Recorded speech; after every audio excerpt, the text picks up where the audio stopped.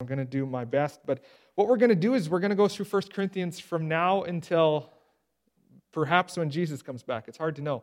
But I kind of mapped this out, and I got about 80% through the book by the end of June in my initial mapping out. And that's always a very best guess scenario. It's probably going to be more like we'll probably break for summer and get back into it, and then it'll be Advent again before we know it. But this is a fantastic book, really, really challenging, really relevant to our culture right now in very unique ways. There are some things that they dealt with that we're going to read about that we don't. But there are a lot of things that are similar and things that we need to take to heart. So as I was studying through this, and one of the things that I try to do right at the beginning of any preaching kind of series is to read the entire book in one sitting, to make sure that I kind of have a big picture view of what Paul is doing. Because sometimes if we just focus on the individual passage, we'll see lots of good truth, but we'll miss kind of the big picture view of it. And so what I've been thinking about doing for quite a bit of time now is to actually show you a video.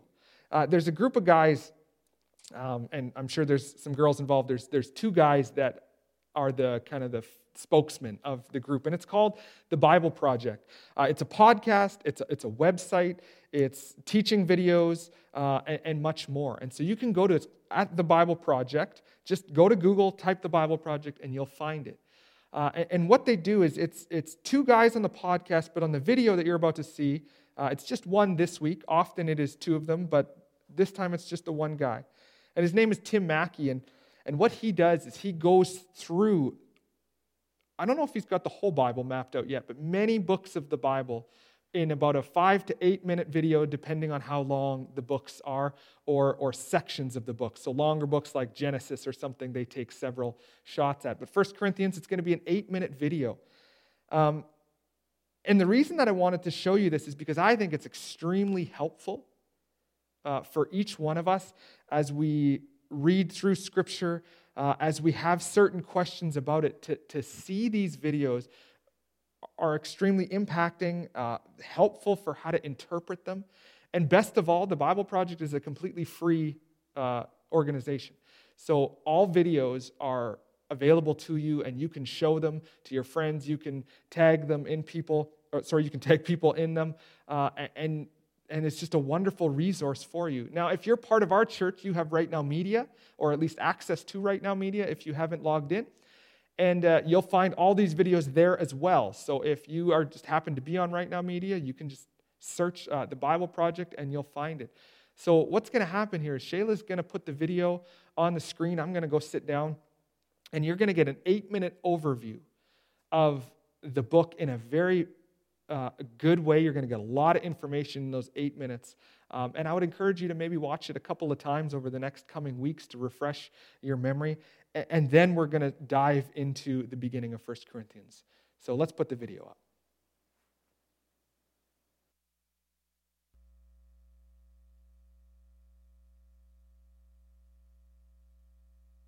Paul's first letter to the Corinthians, written to a church community that Paul knew really well.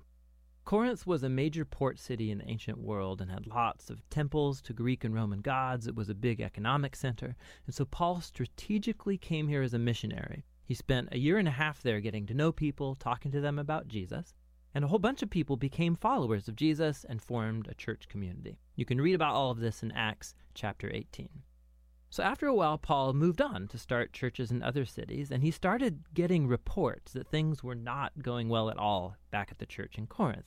It was plagued by all kinds of problems, and that's why he wrote this letter. It's broken up into 5 main parts along with a final greeting.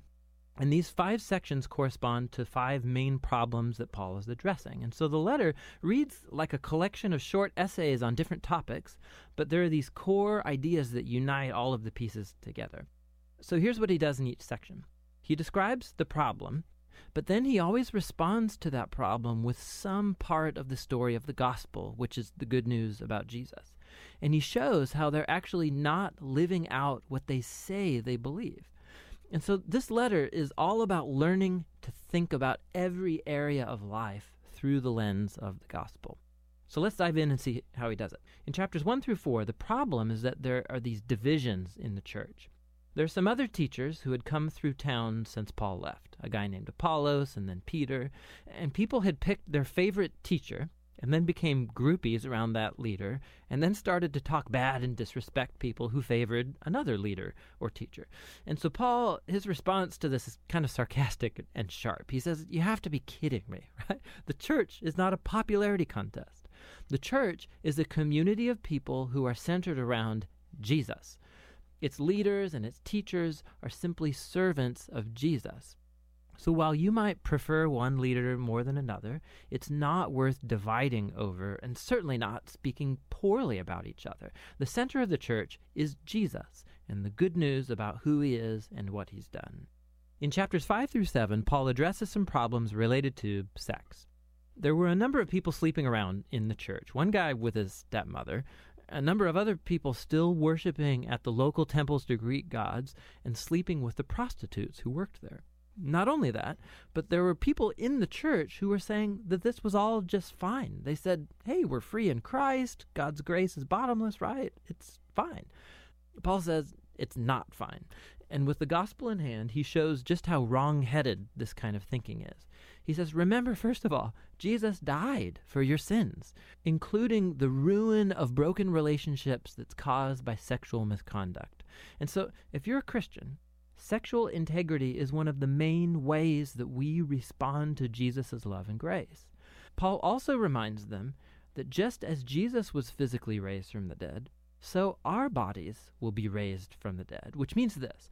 If your body is being redeemed by Jesus now and in the future, then what you do with your body matters. It matters a lot. And it's not yours to do whatever you want with. Paul's being super clear. Being a follower of Jesus involves no compromise when it comes to sexual integrity. In chapters 8 through 10, the issue is about food, but not just food preferences, like do you like or dislike a certain food.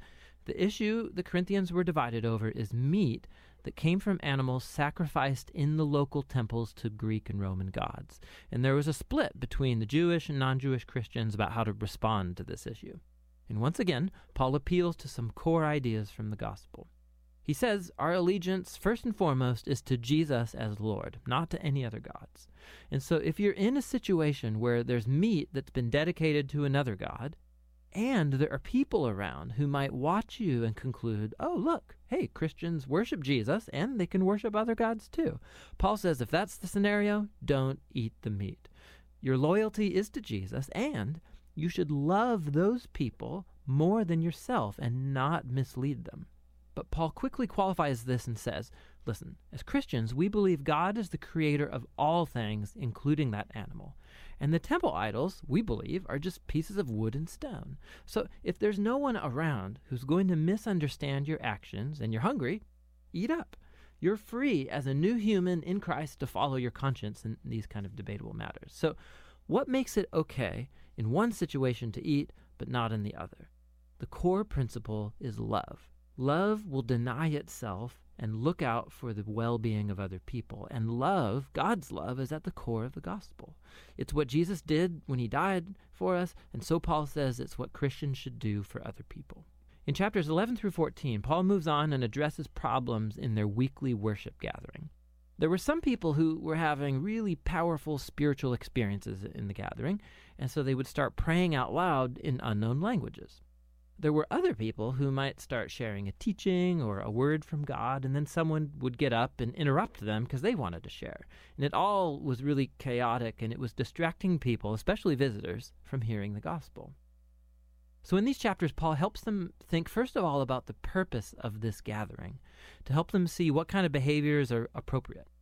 He says the gathering is a place where God's Spirit should be working through everybody, and it should happen in a unified way. So he develops this cool metaphor about the church as a human body. It's one, but it has all these different parts, and each part serves a unique and important role. So he goes on to name a whole bunch of things that the Spirit does through all these different people, all for the building up of the church. That's a key phrase in these chapters. And Paul concludes that the highest value in the gathering should be a concept central to the gospel, God's love. And love is a key word in these chapters too. Love will compel each person in the gathering to use their role to serve and seek the well-being of others. So Paul applies all this to the Corinthians' problems. Some people think the purpose of the gathering is to have intense spiritual experiences or to get a chance to speak their mind. And Paul says, listen, I'm a big fan of powerful experiences of prayer, but if it distracts other people or freaks them out, I should stop it, because I'm loving myself more than I'm loving those people. The gathering around Jesus should be orderly, so everybody can learn and sing and worship and hear God speaking to them. The last problem Paul addresses is the issue of Jesus' resurrection and the future hope of Jesus' followers. There were some people in the church who were saying that the idea of resurrection is ridiculous and doesn't really matter to being a Christian. And Paul reacts to this big time. He begins by saying that the resurrection is an indispensable part of the gospel. We believe in it because of the hundreds of eyewitnesses that saw Jesus alive in a physical body after being publicly executed by the Romans. If Jesus didn't rise from the dead, Paul says, then his death was meaningless. We are all still lost in our sin and selfishness. We should just stop being Christians.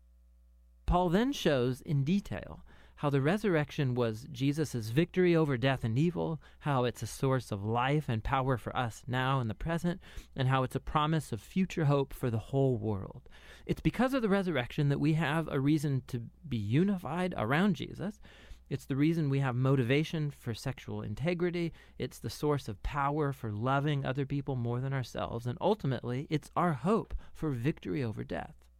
And so, Paul concludes, we do believe Jesus was raised from the dead, which means this: the gospel is not just moral advice or a recipe for private spirituality. It's an announcement about Jesus that opens up a whole new reality.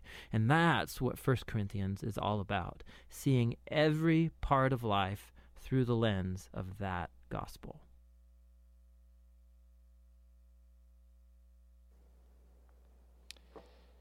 So as you can see there's a lot of info in 1 Corinthians and a lot of things that that we can relate to. Thinking about even just one simple aspect of sexual integrity. That would be a huge, huge thing in our culture. And not even just beyond, not even thinking just the secular culture, but the Christian culture as well, is recent studies indicate that most of young people that grow up in the church think that sex before marriage is not a biblical issue. And so we want to go through Scripture to be informed by Scripture so that we are making correct decisions, not based on what traditions may have been, but what God has told us to be true. It's over these next number of weeks and months, we're going to look at various texts that deal with all these problems. This morning, however, we're actually not even going to deal with any problems. We're just going to deal with the first 9 verses, just a greeting that Paul gives and then a thanksgiving there. Because the reason that I want to do this is in just these simple 9 verses, which often when we get to a longer letter like this, the greeting and sometimes the closing remarks are things we just move right past and we read it, but we don't realize how much significance is found in those verses. And here, what we're going to find is that Paul's setting the table for the entire letter. So as Tim mentioned in the video, one of these big issues is the issue of love. We are called to love each other. Well, what we're going to see as we study through it, and Tim didn't use this word, but many other commentators do, is that arrogance is one of the biggest problems. And of course, I think arrogance is one of the opposites of love, is where we think we're more important than others. We're not going to love people the way that we're called to, the way that we should. And so we're going to deal with this idea of arrogance, and we're going to show that the Scripture is going to show us that in these first 9 verses that Paul's going to deal with that in a very unique way. So as was mentioned, and I just want to highlight a few things, Paul planted this church according to the book of Acts, in Acts 18. He, Priscilla, Aquila, and Apollos, and a few others had significant impact on the church in its very early days. But all of those people had moved on to other various cities to plant churches and to teach different groups of people. And so Paul received word from someone that the church in Corinth was not doing very well. And so this is his response to that. Commentator Frank Thielman writes this way. He says, the church in Corinth was plagued with serious problems of division, sexual immorality, and social snobbery. Around the same time, a letter arrived from the Corinthians that displayed considerable theological confusion about marriage, divorce, participation in pagan religions, and order within corporate worship, and the bodily resurrection of Jesus. And of course, that just sums up really, really quickly what Tim just showed us on the video. Now, one thing that's important to note, and I'll note this when we get there, but I also want, my hope is that when you go home that you actually read this and that you don't just read the 9 verses that we're going to read now, but that you actually look through the book of Corinthians over the next number of months. And one thing you're going to find is there's sections that are in quotations where Paul says something and it seems a little bit confusing. Why would Paul say that? And what we're going to learn here is that actually a lot of what Paul says in those quotations are responses of things that the Corinthian people thought were okay based on the report that was given to them. And so then we start to understand, oh, you think this is correct. Paul's correcting it and saying, no, actually, this is what's correct. And sometimes the grammar and things, as it's translated into English, we go, this doesn't make sense. What's happening? And when we understand that it's quoted from things they have taught or believed or have said publicly, it starts to make more sense. So, and I'll talk about that more when we get to that. Thielman also notes in his study that individualism was a huge problem. That the strong, and strong, we'll use that in quotations, are more concerned with their own rights than with the rest of the church. They were marginalizing whether it was the poor or whether it was someone on a different social, economic thing. We're not really sure, but they were marginalizing this group of people. And Thielman sums it up by saying this. It revealed that their own social advancement, rather than the gospel's advancement, was their top priority. And I think often in our own culture, it seems like we try and fight for that too. Is the ultimate motivation here is the gospel. Is that Jesus would be exalted, that we would teach what Scripture teaches about who Jesus is, and that the gospel would get all the focus, that Jesus would get the glory and not us. But so often, and especially in today's kind of celebrity status world, is we elevate certain teachers and certain pastors and certain theologians, and we just think they're the only person that's right.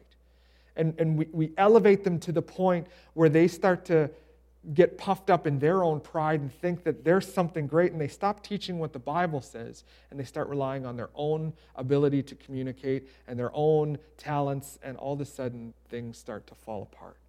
And this is what has happened in Corinthians. So these first 9 verses here, let's read them together. Chapter 1.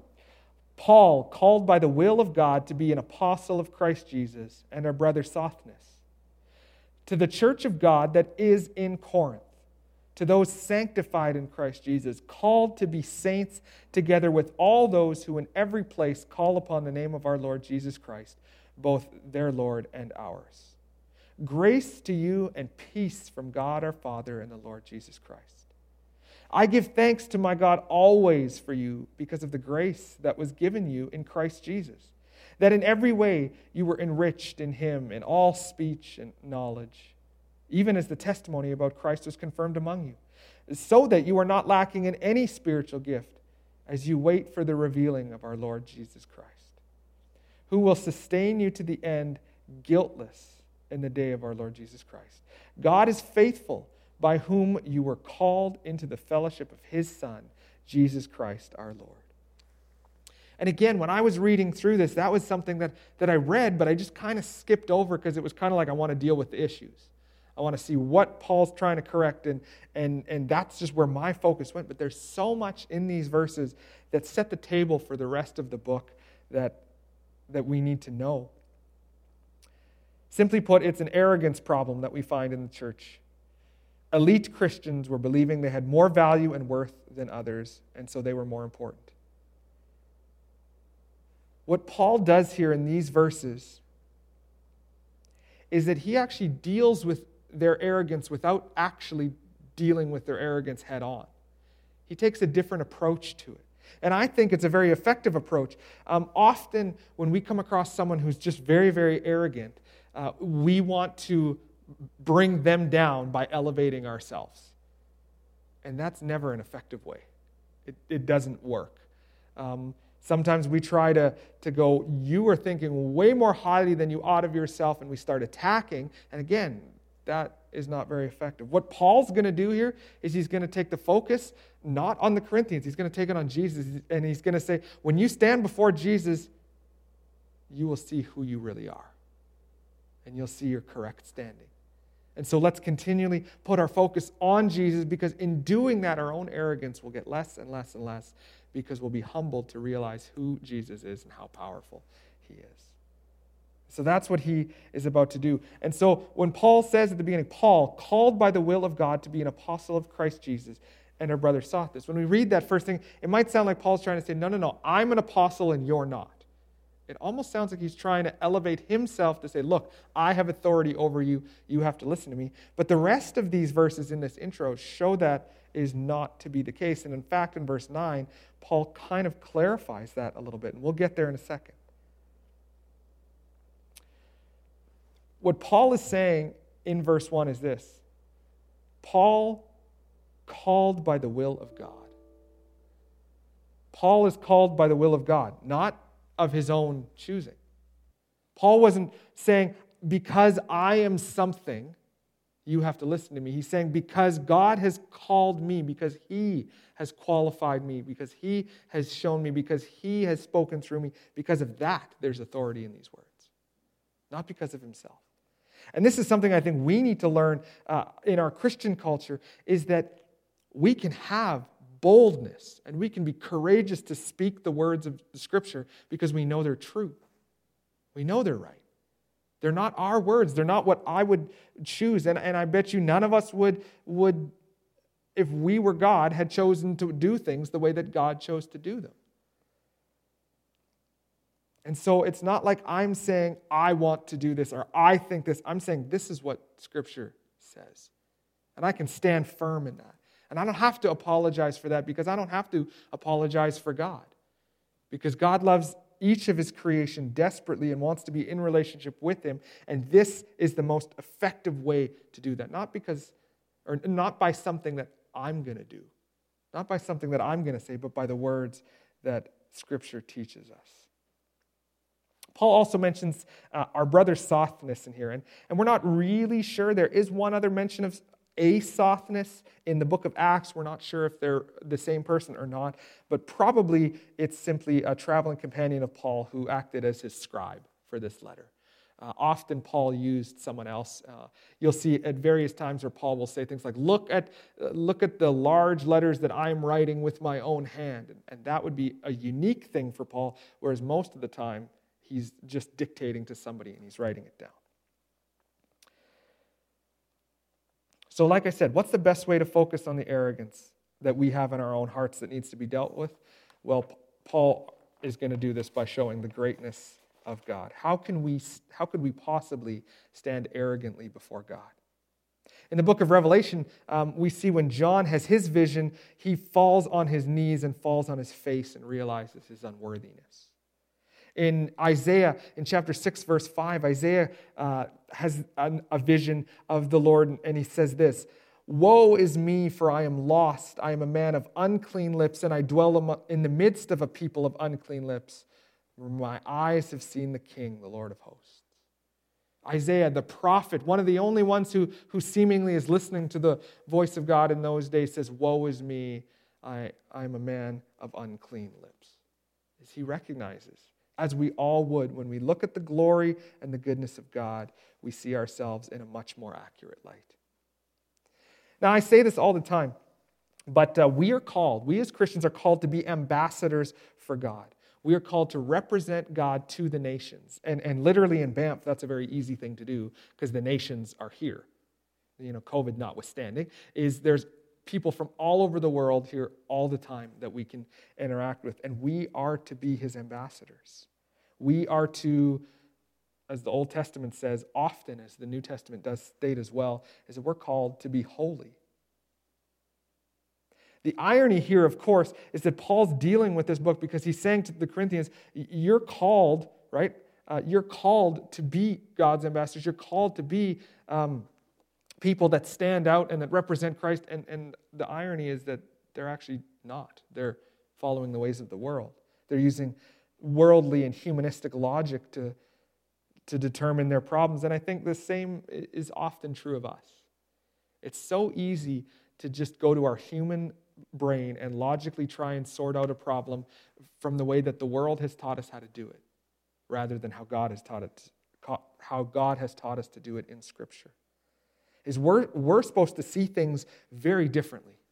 We're supposed to have a completely different perspective than others. And so COVID is the example, is COVID should not determine how we choose to live our lives, because we should show people that, you know what, this is just a circumstance. This is just something that's happening in the midst of something far greater and far bigger. And despite the difficulties that we're facing, though there are difficulties, we have a God who loves us desperately.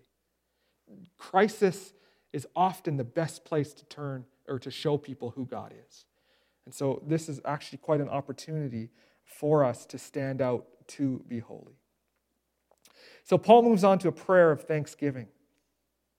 He shows them it's not about them, but it's about God. Interesting that Paul gives thanks. It says, I give thanks to my God always for you because you're an awesome group of people. That's not what it says. It's really quite interesting as he gives thanks to God for the Corinthians because of the grace of God that was given to them in Christ Jesus. Is he's thankful for them, but not because of anything that they've done, but because of what Jesus has done for them. It's so interesting to see that. He's taking the Corinthians out of the equation. He's saying, I thank God for you because of what God has done for you, not because of what you do, not because of who you are, but because of who you are in Christ, not because of who you think you are outside of that. Too often in our own lives, it's very easy to stand on our own accomplishments, to say, here's the things that I've done that matter. And even in the church, we can do this. We can spiritualize it, and we can sort of kind of half take the credit and then also half give it to God. And we can go, man, our church is growing, and we have to have a expansion built because of the wonderful ministry that we are doing. When the truth of it is, it's actually the ministry that God is doing that he's just entrusted to us. We're just stewards of that. And so for us, it's important always, God, thank you for what you have done through me in Jesus Christ. The simple reality is, the only reason I can do anything for God is because he has graciously given me his son, Jesus. And through the power of the Holy Spirit, I can do those things, but I can't on my own. Paul says, in every way you were enriched. And I came across this by Camp and Rosner. They write, to be given grace is to be enriched in every way. To be given grace is to be enriched in every way. God's grace impacts every single aspect of our lives. And here in verse 5, Paul kind of focuses in on two things, in all speech and all knowledge. And it's interesting that he does that. And when you study the works of Paul, usually in the greetings, it's a more generic thing. But here he highlights two specific things. And so that should make us go, I wonder why he's doing that this time. And O'Brien writes this, the kinds of wealth that are mentioned here are those which made the strongest appeal to the Corinthians. Paul is using this idea, you have been rich in all speech and in all knowledge, to grab them, to get their attention, to show them. In all speech and in all knowledge, even as the testimony about Christ was confirmed among you. And many of your translations will have a little dash right before verse 6 and right after verse 6, as it's like, here's the thought, and then in the midst of that, there's just this little comment. And that's how I read it the first time and just moved on. But as I was going back and going through verse by verse and reading this, I came across somebody who wrote this, and this is incredible. L. Morris wrote this. The gospel is the good news of what God has done. All that the preachers do is pass it on, bear their witness to it. That's all we do. And again, what that did is that humbled me in that moment to read that and go, oh yeah, that's literally all I do. Is I bear witness to that which God has already spoken. The day that I start to trust my own self, that I can reveal something to you to make you grow spiritually and to make you mature, is the day that I need to stop preaching. Because it's not about me and what I think, it's about what God has already spoken. Now, because we live, 2,000 plus years from some of what is written in the New Testament, is we do need to study it. And I hope what I'm able to do is bring some context to it and help us realize why the words are written the way they are and what the writers are actually saying and how it impacts us. But I'm not changing any of those words. I'm just bearing witness to it. And that was deeply humbling to me, and I think that's what Paul's getting at here. But then in verse 7, we have the answer to that. So that you are not lacking in any spiritual gift as you wait for the revealing of our Lord Jesus Christ. B. Winter writes this, as a result, they are not deficient in any of the gifts necessary for the ministry they perform, as they wait not for the ending of their lives by an inevitable event, but for the revelation of our Lord Jesus Christ. I was just having a conversation just last night with somebody who just reached out to me that I haven't spoken to in years, that I went to Bible college with, and we were just chatting about a few things, and this verse popped into my mind because of something that he said. Whatever situation you have been placed into, is God has put you there and God has equipped you for that moment. That's hugely important that we would realize. COVID has changed a lot of things for us. But God is equipping us in those moments to do ministry effectively in that way. So instead of looking at it and going, man, we can't do chili night anymore, and we can't have Sunday school, and we can't even invite people to church right now. All of those things are really just focuses on how we used to do things. When the way that things are now has not caught God by surprise, as Ernie mentioned before. He knows exactly what's going on. And he's using this for our good and for his glory. And so he is equipping us to do ministry in this unique time in the context and position that he has placed you. Maybe a different way to say it is God didn't put you in a position and then walk away from you and now you're going to fail. He's put you in something so that he can use you for his good. We're not lacking in any spiritual gift. Now again, that's said in the context of community. And Paul's going to deal with spiritual gifts later on in the book of Corinthians. One of their issues was they were elevating certain spiritual gifts and then pushing other ones aside. And Paul uses that body analogy to show that all of them are necessary for the upbuilding of the whole church. And the same is true for us, is even though we're in our own homes right now and we're not able to do ministry the way that we have done, how can we be creative to gather together so that we can meet the needs of our community in Banff, ultimately meet the spiritual need that's there? Is how can we do that? We shouldn't just press pause and go, we'll just wait until things get back to normal. Because there's always a new challenge. There's always a new obstacle. There's always something that happens next week, next month, next year that changes everything for our lives. And so how are we going to adapt to that? This is one of the reasons that every month when it's kind of nearing our board meeting, I ask that you would pray for our board, that we would have wisdom. Because we don't need our own ideas. We need what God's doing.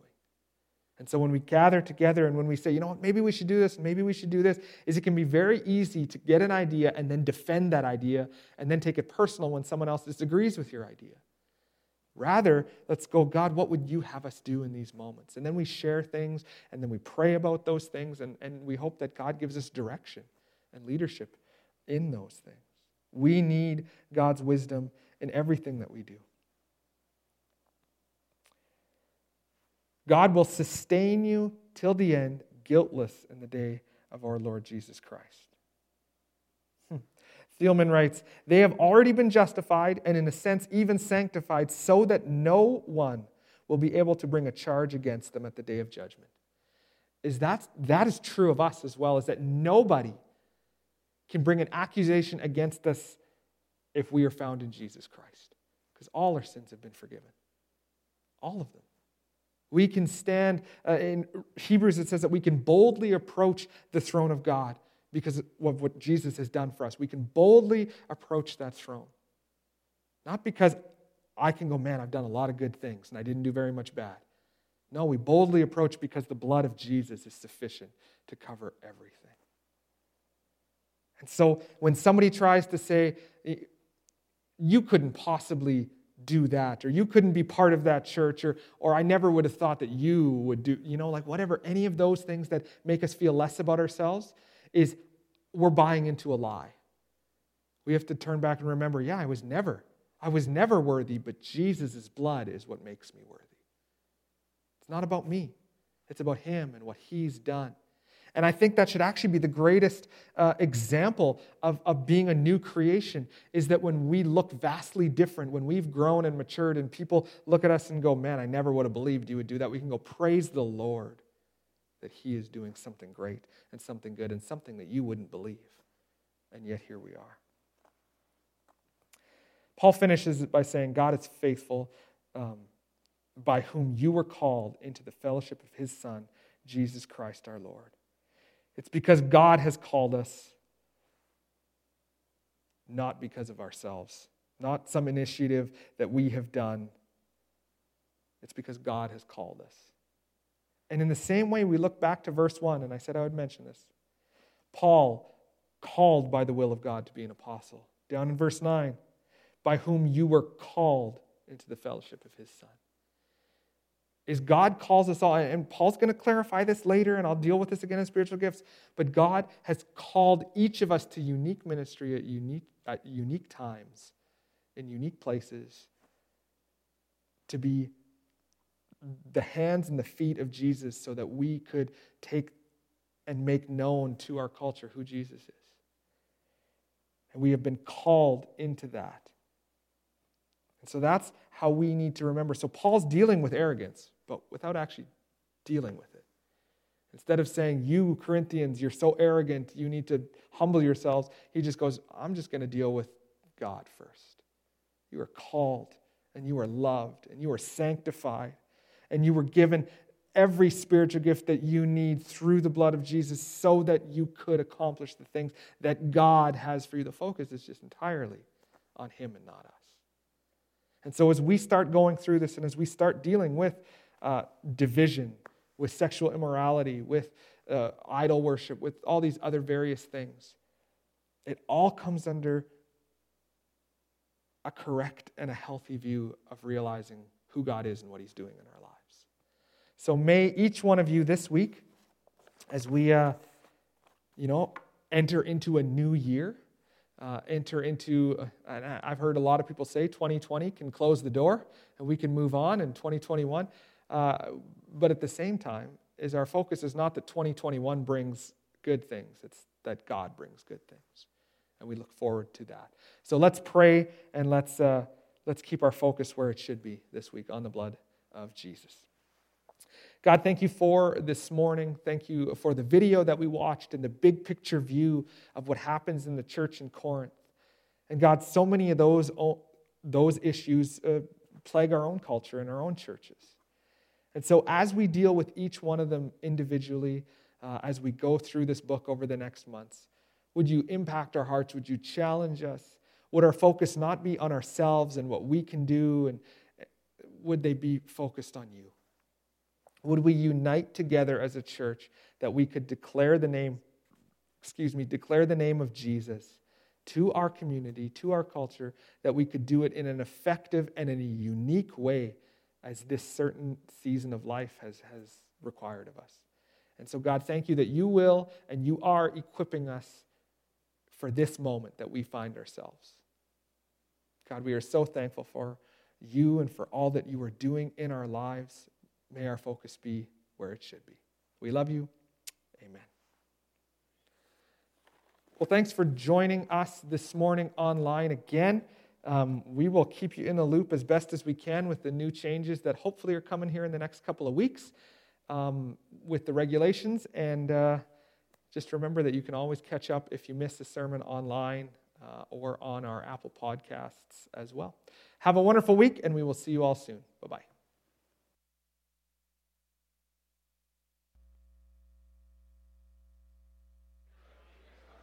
He's our rescue.